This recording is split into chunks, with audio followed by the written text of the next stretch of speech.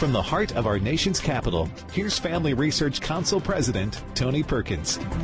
Well, hello, everyone, and welcome to Washington Watch. Coming up, yesterday, the Republican leader Kevin McCarthy, along with Whip Steve Scalise, Jim Jordan, Jim Banks, and others, held a press conference prior to the start of the January 6th Select Committee, which held its first hearing yesterday. On January 6th, these brave officers were put into a vulnerable and impossible position because of the leadership at the top has failed. That was Kevin McCarthy saying the January 6th failure was at the top. Is the January 6th Select Committee an effort by Speaker Pelosi to distract attention away from the real culprit? We'll talk about it with Republican Whip Steve Scalise in just a moment. And what Americans think about mandatory vaccinations. Robert Cahaly, senior strategist and pollster with the Trafalgar Group, has been asking that question, and he joins us with the answer. Earlier this week, we spoke with Senator Lindsey Graham about the massive spending that Democrats are proposing in Congress. We touched on the growing threat of inflation, the skyrocketing consumer prices, but if Democrats succeed in passing their $3.5 trillion grab bag of leftist goodies, who will bear the taxes needed to fund it? Well, just put it this way, it's not what you've been told. We'll talk about it with Congressman Kevin Brady of Texas, ranking member on the House Committee on Ways and Means. And word from Capitol Hill is that the Senate has reached an agreement on the bipartisan infrastructure bill, the $1.2 trillion bill. A vote could occur as early as tonight. We'll get the latest from Tennessee Senator Marsha Blackburn.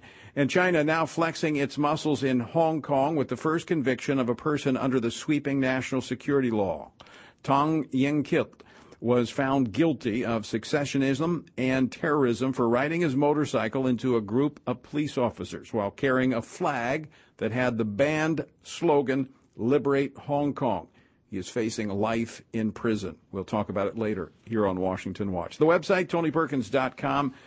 Just a reminder tonight, 8 p.m. Eastern Time, Pray Vote Stand. You can find it at PrayVoteStand.org. I'll talk more about what's coming up tonight later. But first, yesterday on this program, we talked about the first House Select Committee hearing on the events of January the 6th, which came it lasted about 3.5 hours and came just days after Nancy Pelosi rejected 2 of the House Minority Leader's 5 picks.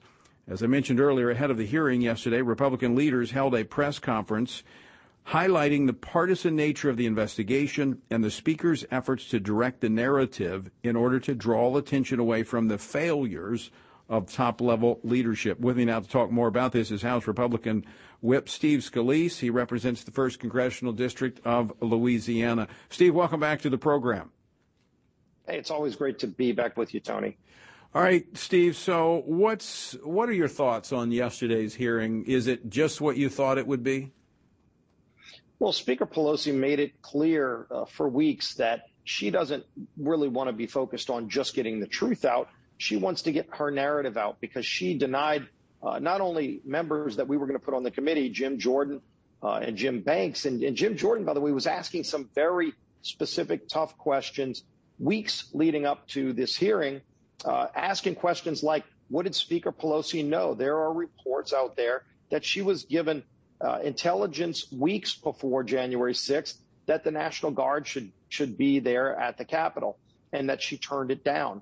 There were reports out that she was given a note the morning of January 6th that they need the National Guard and that she turned it down. Jim was going to be raising these questions, and then Speaker Pelosi kicked him off the committee before it even started because she doesn't want those questions asked.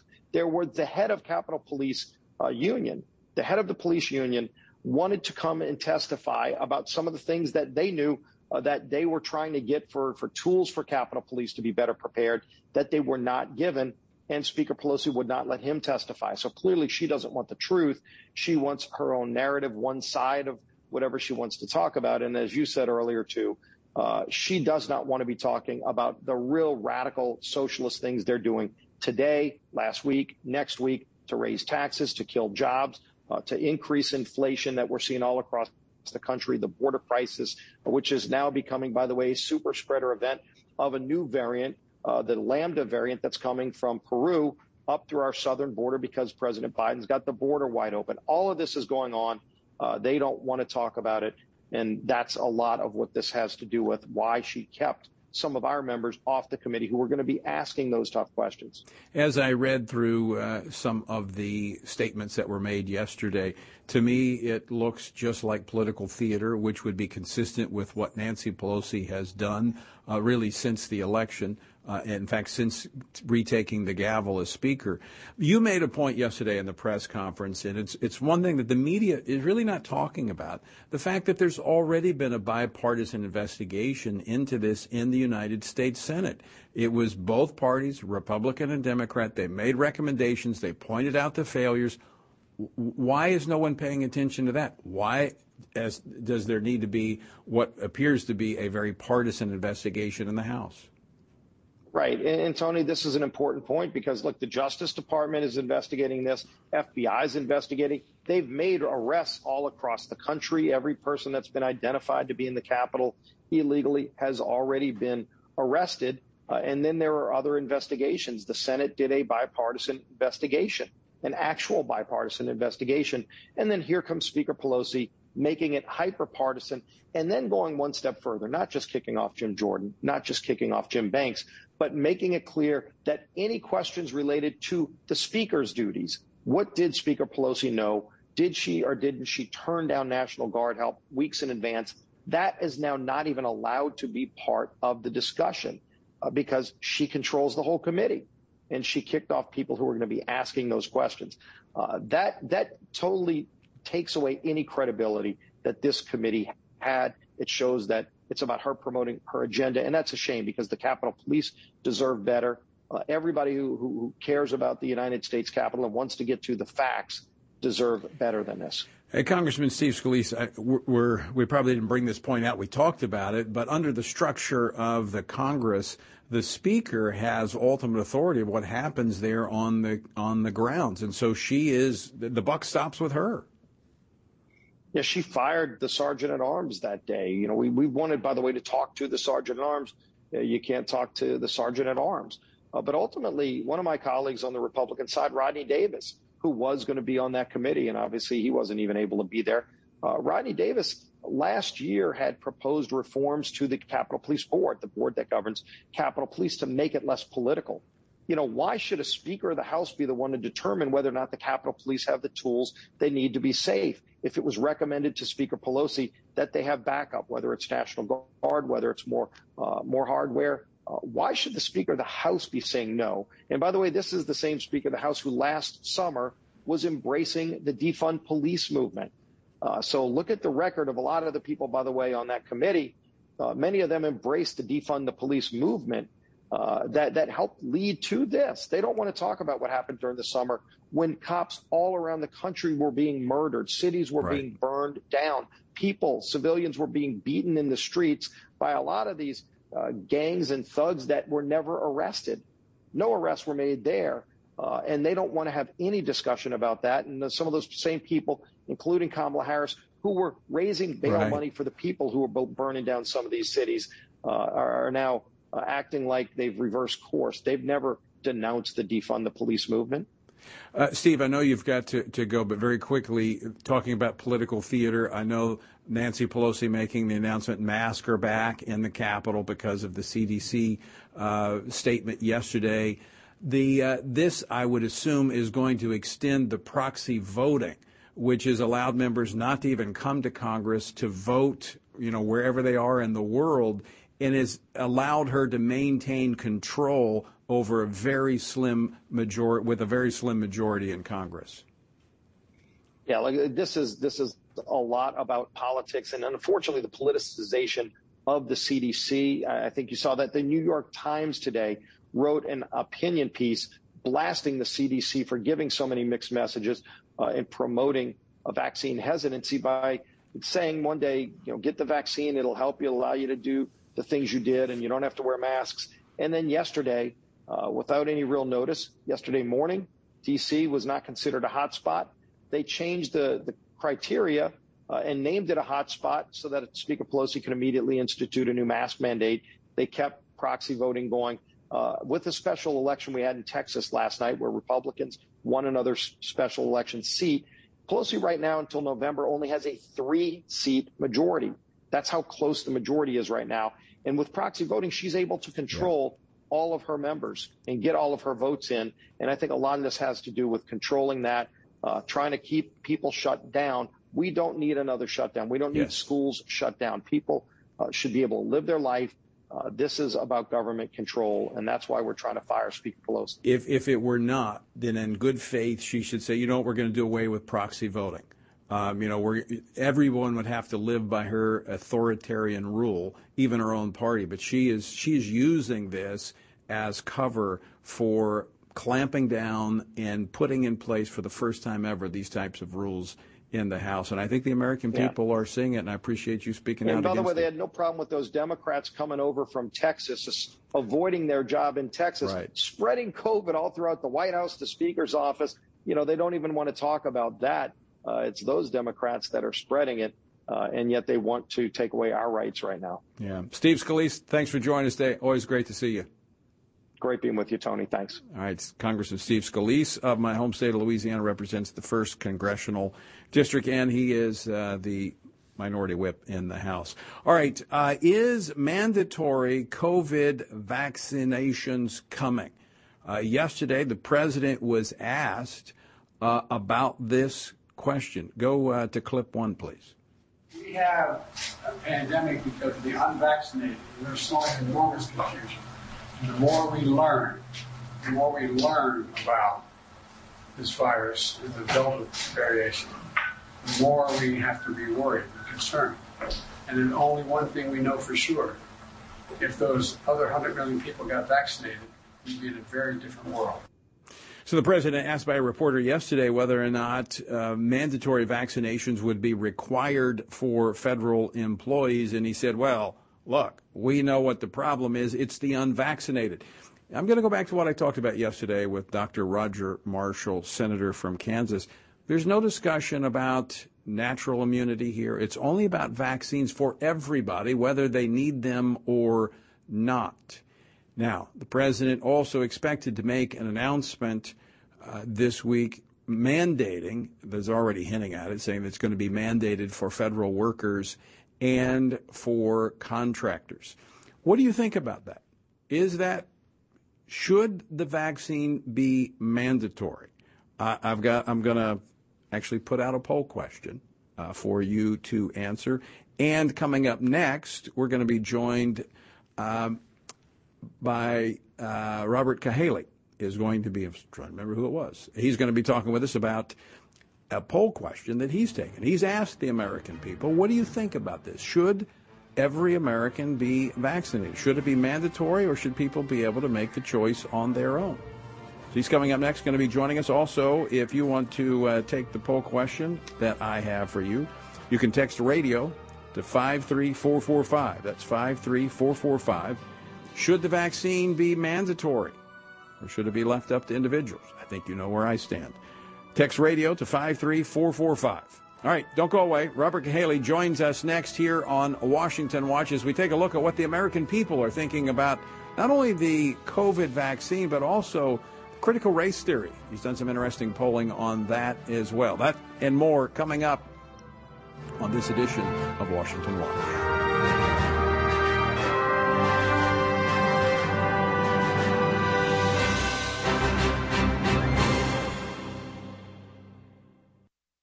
When it comes to reading the Bible, sometimes it can be difficult to know where to start or to understand how to apply Scripture to everyday life.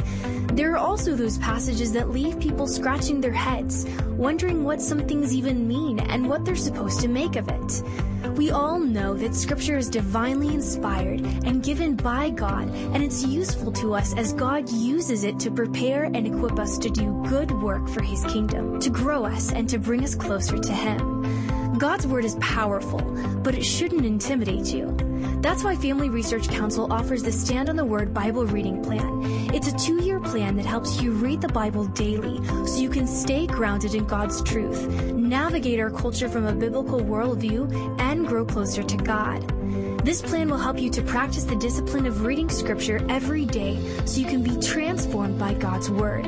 Sign up to get the daily passages and questions today by visiting frc.org/Bible. God is the author of life and has created man in His image.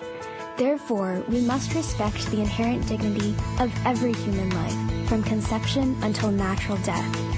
That is why Family Research Council works to pass legislation that highlights this principle, including laws that protect the unborn. To keep you informed on this issue, FRC has created online maps that illustrate progress in each state on key pro-life laws. That way, you can know if your state legislators are working to protect unborn babies. The pro-life laws FRC tracks at the state level include those addressing late-term abortions, fetal dignity, defunding abortion businesses, and providing medical care for babies born alive after an attempted abortion.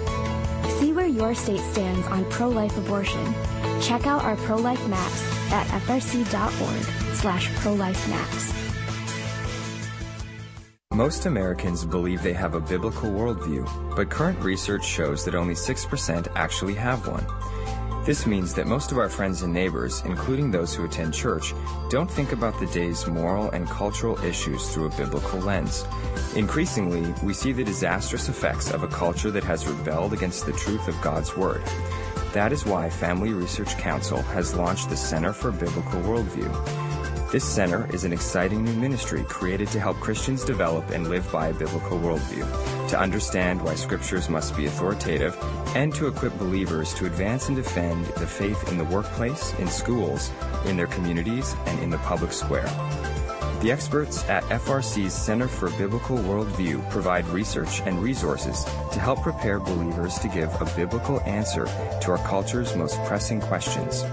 Access the center's free resources at frc.org/worldview.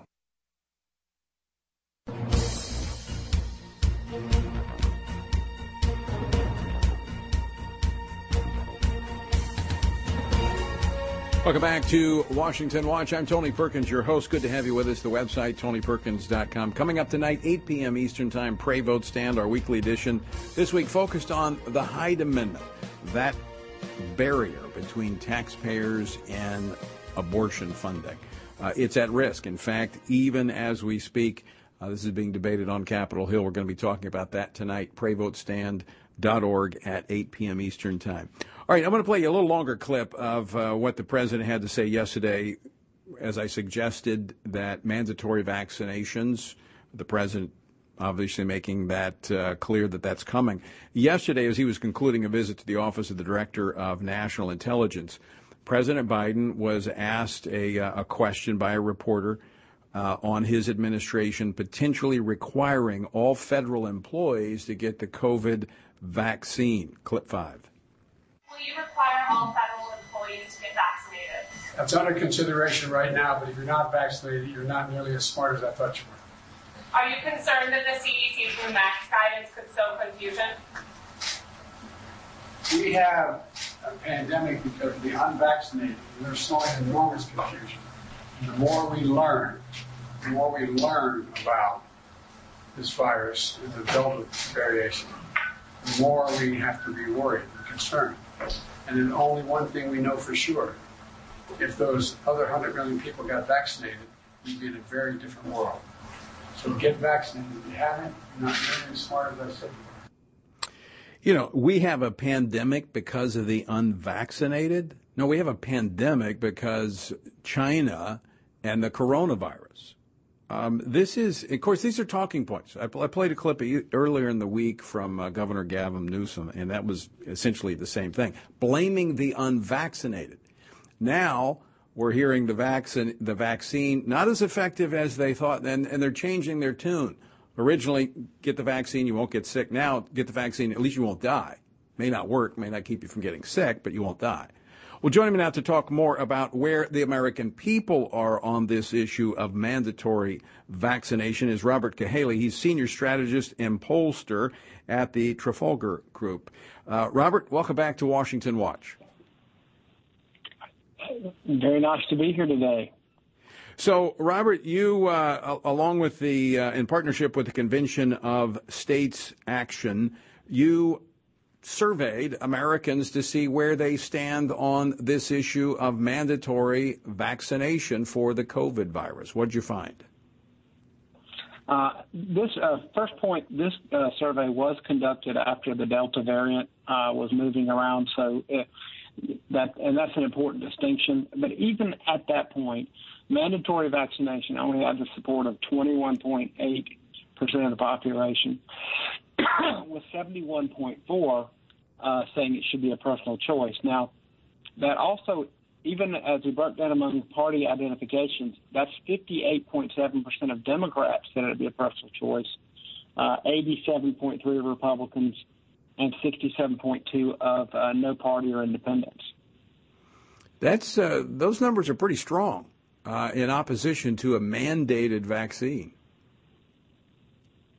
You know, they are, especially if you look at historically, and this is how we know something's different about COVID. We've seen this when asking parents about whether they think their kids should have to have the vaccine. When you look at people's general opinion of other vaccinations, you know, things like smallpox and a lot of the, the other diseases, polio, things like that are kind of accepted, the numbers aren't near that wide.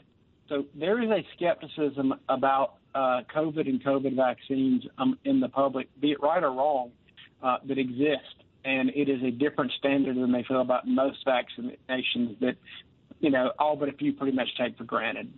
So I guess I would be asking you, Robert, to speculate on this, but maybe you did ask some questions about it. I mean, is this because of how it's been politicized with the CDC and the mask and all of this?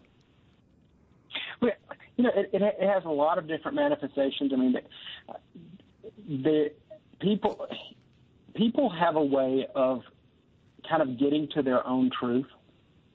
Just as like with the Wuhan lab, people determined, hey, it's more than a coincidence that there's a lab and that's where the thing came from. Just like with the unemployment, it's more than a coincidence that the government's paying people not to work and people aren't coming to work.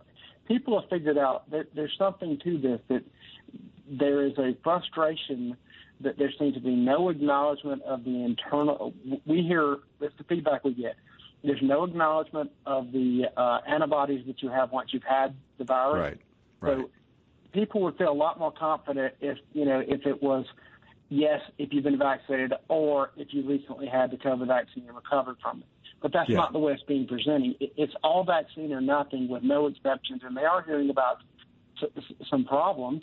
And one of the comments we got, the most common, is that it disturbs people how hard they seem to be pushing. Yeah, I mean it is. I mean, as you said, people can figure this out. They're not stupid, as the president indicated, just because they don't have a vaccination. Very quickly, we're almost out of time. Critical race theory. You did some polling on that as well. What did you find out? Where do the American people stand? Well, we had some pretty clear differences on critical race theory, and one of the and this was not actually a poll about critical race theory. This was a poll about what people think should be done if it came to their schools, which is very different.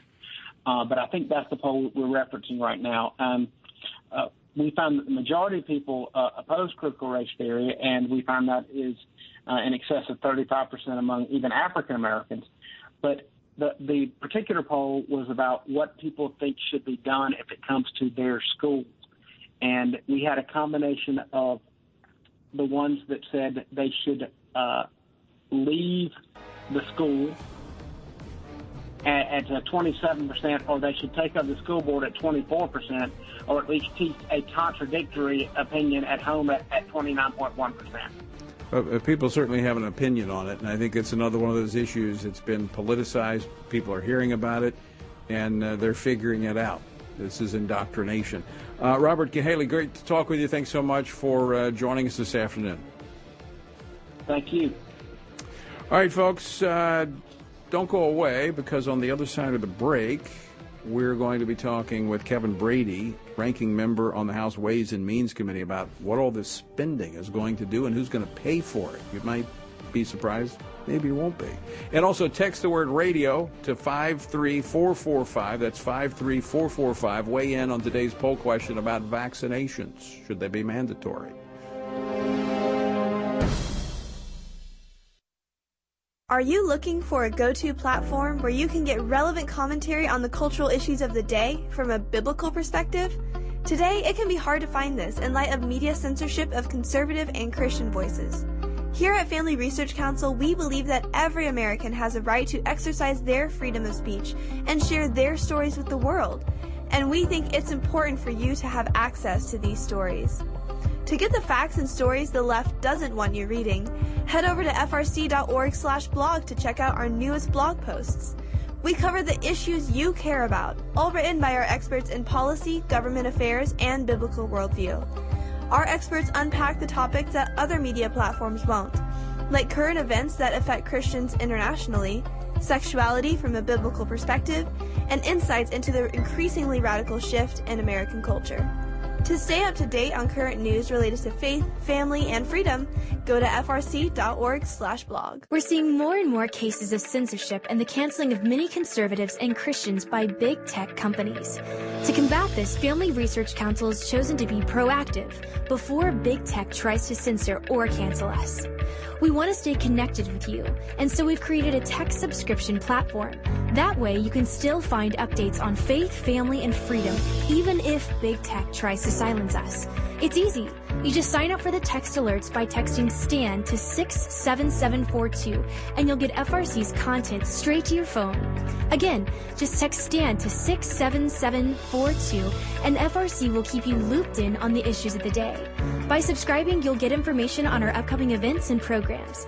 We want you to always have access to the content that will help you stand for faith, family, and freedom, and keep you connected with the like-minded community. Just text STAN to 67742 and be the most informed person you know.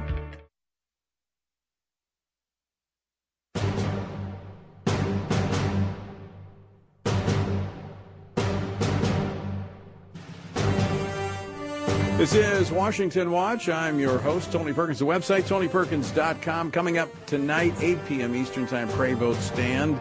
We'll be talking about the Hyde Amendment. That is that's the provision. Henry Hyde, former Illinois congressman, he's now deceased. He put that on back in 1975, and it has been protecting taxpayers from being forced into partnership with Planned Parenthood and the abortion industry ever since. But even though it's long been a neutral ground for the two parties when it comes to the issue of abortion, not any longer. There's a big effort to remove it and force you to fund abortion. Find out what's happening tonight, 8 p.m. Eastern Time, PrayVoteStand.org. All right, speaking of spending, President Biden said last week that we've seen, in light of his, as a result of his spending and the big things he's been pushing through, we've seen record growth, record job creation over the first 6 months of his presidency. Of course, Republicans on the House Committee on Ways and Means, on the other hand, say President deserves failing grades on his 6-month economic report card, as we're even looking at more spending, $3.5 trillion in the grab bag that the left wants to pass of all of their goodies. Who's going to pay for that, and what will that do to our economy? Joining me now to talk about this, Congressman Kevin Brady. He is the ranking member on the House Ways and Means Committee. He represents the 8th Congressional District of Texas. Kevin, welcome back to the program. Thanks, Tony. Thanks for having me. All right, let's start with job growth. You gave the president an F on job growth. Let's talk about it. Yeah, so, 2021 should be roaring, as you would think, because we have life-saving vaccines. More of the regions are opening up. President Trump's economic recovery from the vaccine or from the pandemic beat every expectation. Then there's trillions of dollars COVID stimulus, but job growth has actually slowed down in the first half of 2021. President Biden is about 1.4 million jobs fewer added than President Trump did in the last 6 months of 2020. Economic growth is slowing down after the sugar high of all this government spending. New estimates are that our growth for the rest of the decade will be cut by about 30%. As you know, too, wages are down mainly because inflation every month this year, since President Biden took office, inflation is rising twice as fast as paychecks. So families are actually losing ground every month. The other point I would make that economic optimism and confidence is down dramatically these last 30 days. So, this economy should be roaring back. And I think President Biden's leadership, frankly, is what is slowing it down. You talk about real wage growth that folks experience under the Trump administration. I mean, real wage growth, not just more dollars, but it actually had more buying power. That's being eaten up by the inflation and the soaring prices we see under the Biden policies. But let's talk very quickly, because I know you got to run.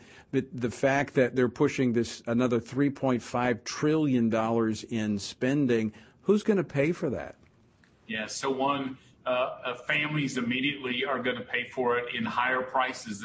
This government spending, just unprecedented, is driving those prices up. So is President Biden's programs that pay people more to stay home and go back to work, driving up prices as well. And you shove another $3.5 trillion into the economy, you'll see that. But I think long term, Tony, this is the greatest expansion of America's welfare state that we have ever seen. Most of these programs don't require families to work. It really sets the hook for more families to rather just rely on government checks than to get that skill, work themselves out of poverty, and actually give themselves new opportunities. We saw this under President Trump's tax reform. We lifted 6 million Americans out of poverty. We started to shrink the income inequality because we're helping people who've been left behind by the government, Washington directives in the old tax code. And so my biggest worry is long term, this is crushing amount of spending. But I really worry that this creates a new generation of government dependence. That's not good for anyone. And it zaps the energy out of our economy because it takes people out. Kevin, I know you got to go cast a vote on the House floor. Thanks so much for joining us. Always great to talk with you. See you, Tony. Thank you. All right, Kevin Brady, ranking member on the House Ways and Means Committee. Look, it's real simple. You want to encourage people to work because when people work, number one, there's a sense of satisfaction that comes with that. They're producing for themselves, and they're also producing for society. They better society. And as he was making mention, we saw record unemployment under the Trump administration, growing economy. We saw people moving out of poverty. Government doesn't get people out of poverty. What government does in their government spending, they lock people into a mentality that keeps them in poverty. It's impoverished thinking that results from government spending. And then what happens, you just raise the bar in terms of the level of poverty. So people they may have more money, but they're still in poverty. There's nothing good about Biden's economic program. The spending, the taxes that are going to flow from it.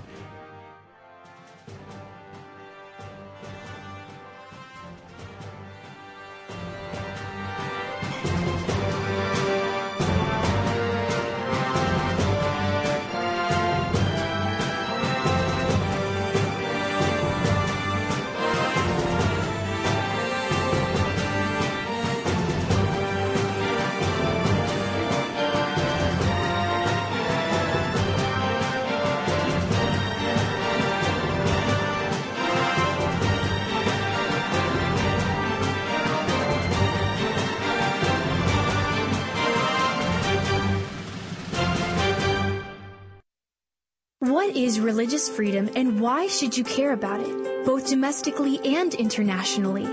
By definition, religious freedom is the freedom to hold religious beliefs of one's choice and to live according to those beliefs.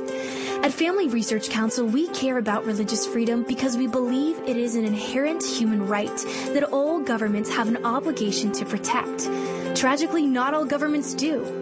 Religious persecution is a harrowing reality around the world that is not often acknowledged by the media.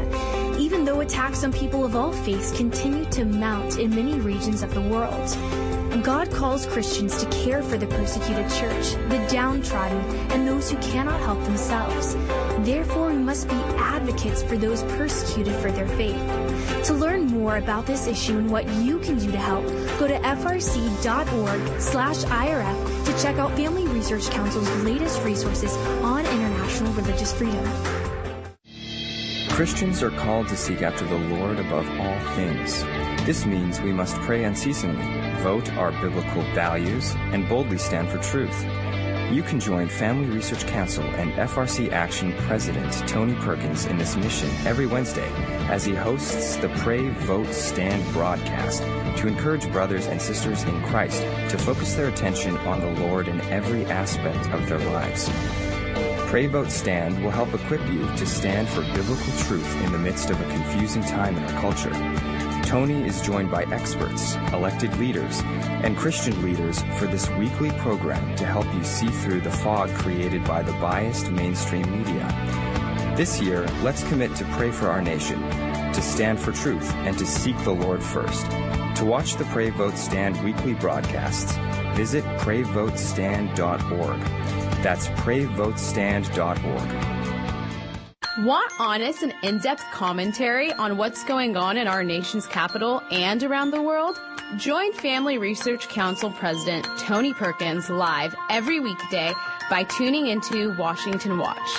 You can listen to the show whenever it works for you. Go to TonyPerkins.com to stream episodes on demand or listen by radio through American Family Radio Network, Bott Radio, the KTLW Radio Network, or independent Christian radio stations across the country. On the show, you'll hear from guests like Mike Pompeo, Senator Marsha Blackburn, Pastor Jack Hibbs, Ben Carson, Senator Josh Hawley, Sissy Graham Lynch, and more. Get a trusted perspective on the news of the day by tuning into Washington Watch with Tony Perkins at TonyPerkins.com. Again, that's TonyPerkins.com.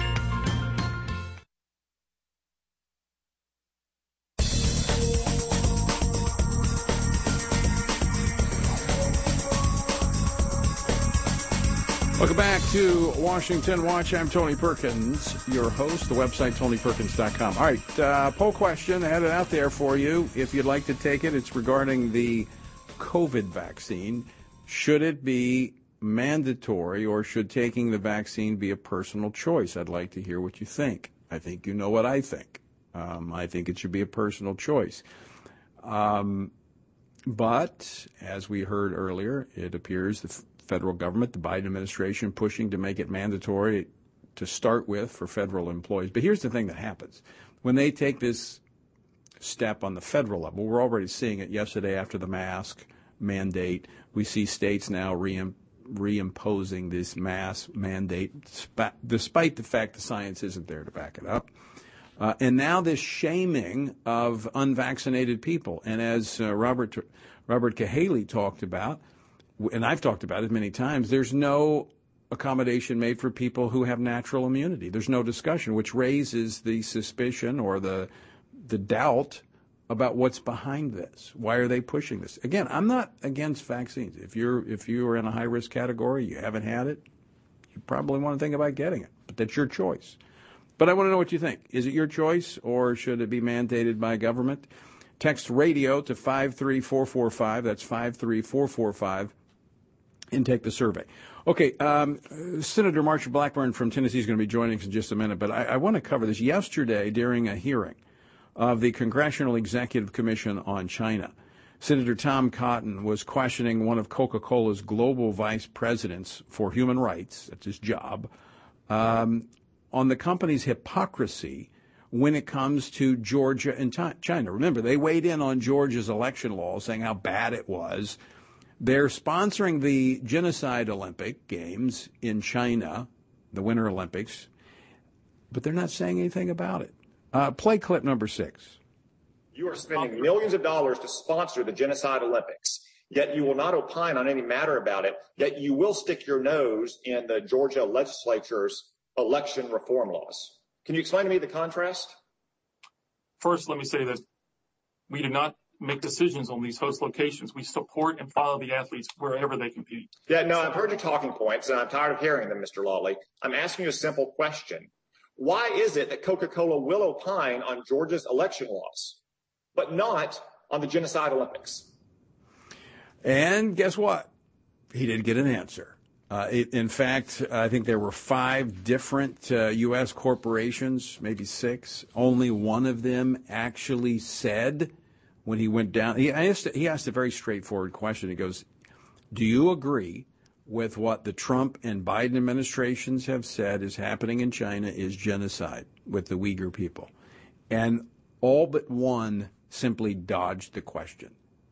This is a part of the problem. Corporate America is more concerned about offending China than they are about doing what's right. Now, they don't mind jumping in, as he pointed out, here in the United States into issues like election laws in Georgia and opining as to how bad they are, but they won't say anything about China that's killing people. I tell you, this woke corporate America is absolutely astounding. In fact, embarrassing. Disgusting. I mean, I tell you. And so what do you do? What do you do about it? Well, number one, you make personal choices based upon where these corporations are. I avoid, Diet Woke. I like a Diet Coke every afternoon, usually, sometimes. I've switched. I'm going to the off-brand. I'm not going to support them. I'm not going to support Nike. I'm not going to support these companies that are complicit. And Hollywood, by the way, is a big, big part of this. Anyway, we're going to talk more about this. But first, I'm going to be joined now by U.S. Senator Marsha Blackburn of Tennessee, who is also very outspoken on China. In fact, has actually issued a letter today on that. Marsha, welcome back to the program. Good to be with you. Thank you. You have been very outspoken on China from the start. In fact, today you have taken additional actions calling for actions against China.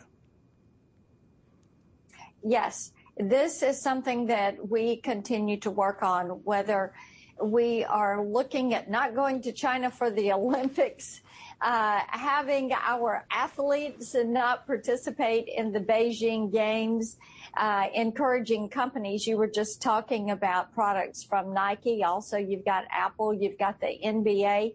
And Tony, they're all producing products there in Xinjiang province. And we're very concerned about the genocide being carried out on the Uyghurs. And then you can look at what is happening with the Hong Kong freedom fighters and the abuses that are there, the human rights abuses against them.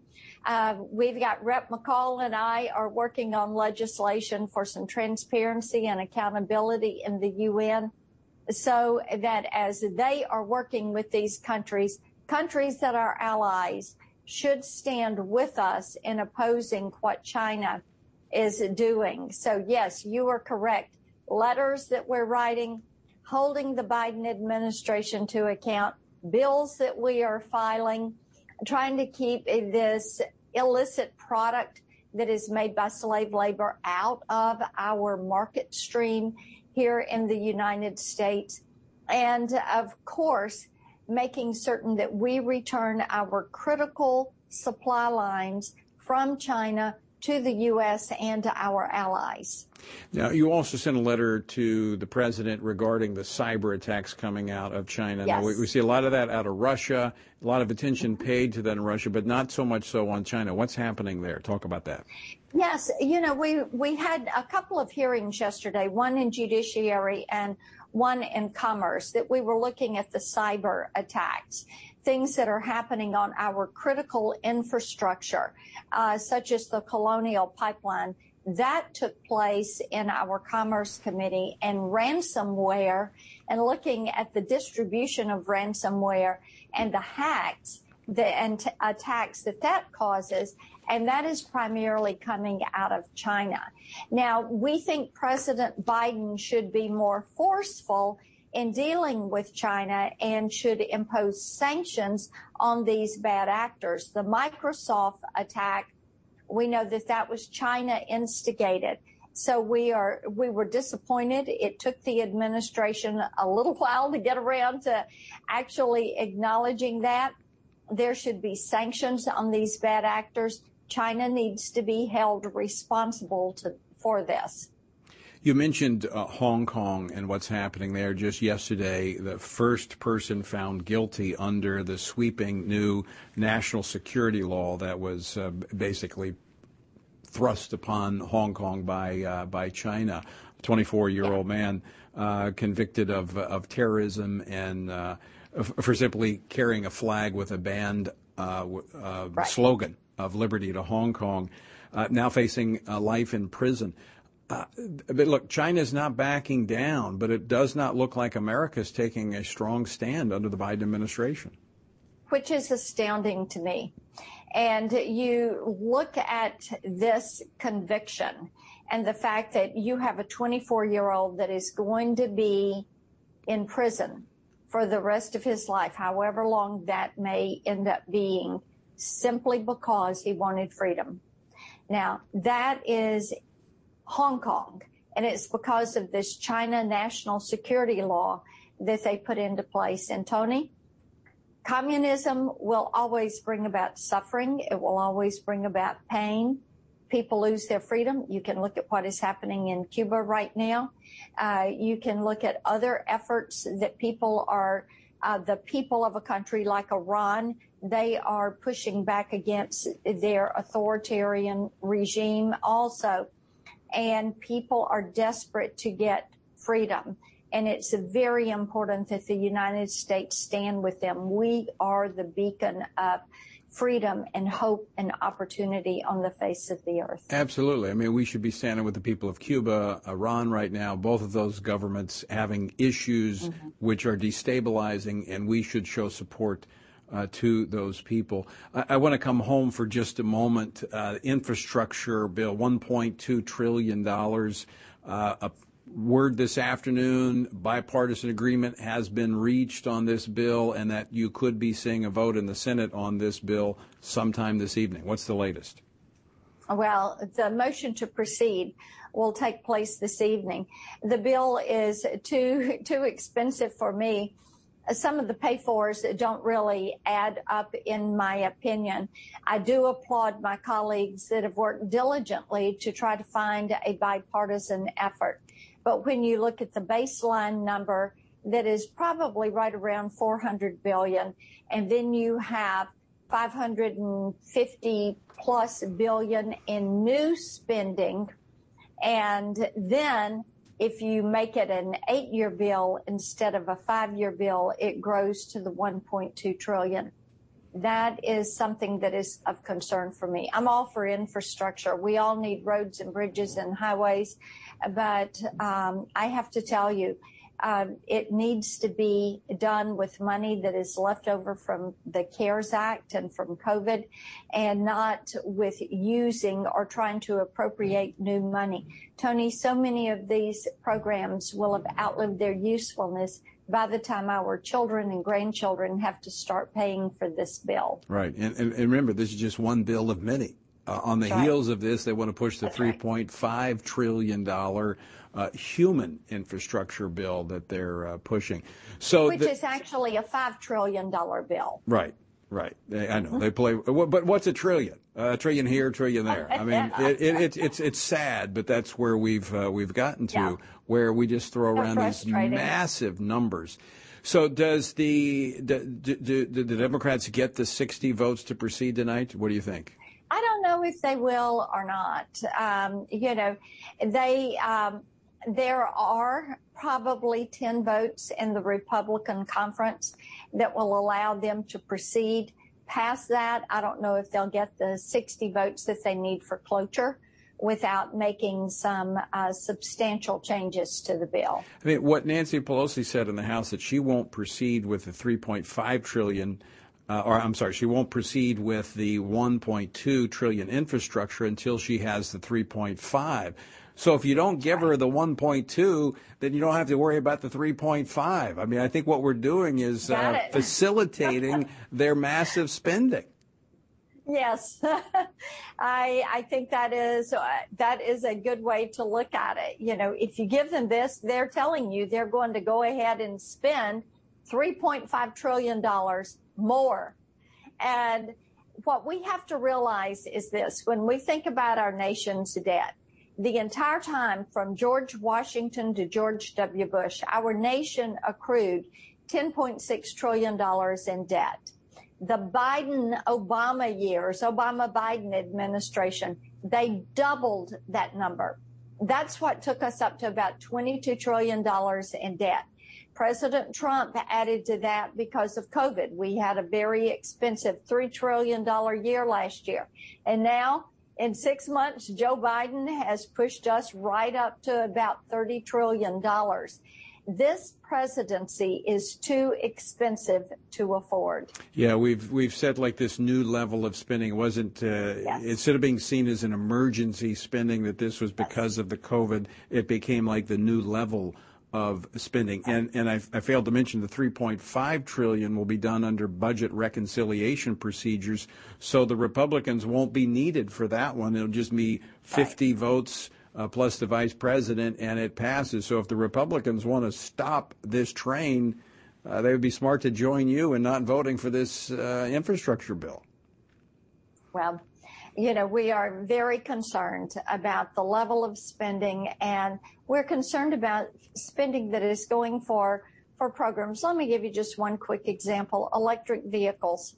They're trying to force the issue of going from gas-powered cars to electric vehicles. Tony, we do not have the electric power generation capacity, distribution capacity, or network to facilitate an electric vehicle fleet. We do not have the technology in batteries that will carry you for 500 miles, 600 miles. So they're putting the cart before the horse there, and they're going to end up with cars that just really can't go very far. Well, in this case, it's the car before the battery.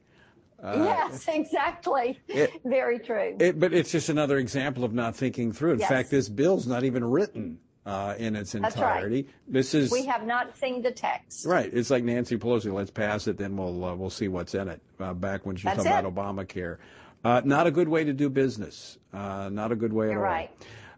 Senator Marsha Blackburn, always great to talk with you. Thanks so much for joining us today. Good talking with you. Thank you. All right. Senator Marsha Blackburn of Tennessee, a real fighter on Capitol Hill. Forgot to mention she's going to be meeting with some of the Olympians tomorrow. She's been a big supporter of protecting women's sports.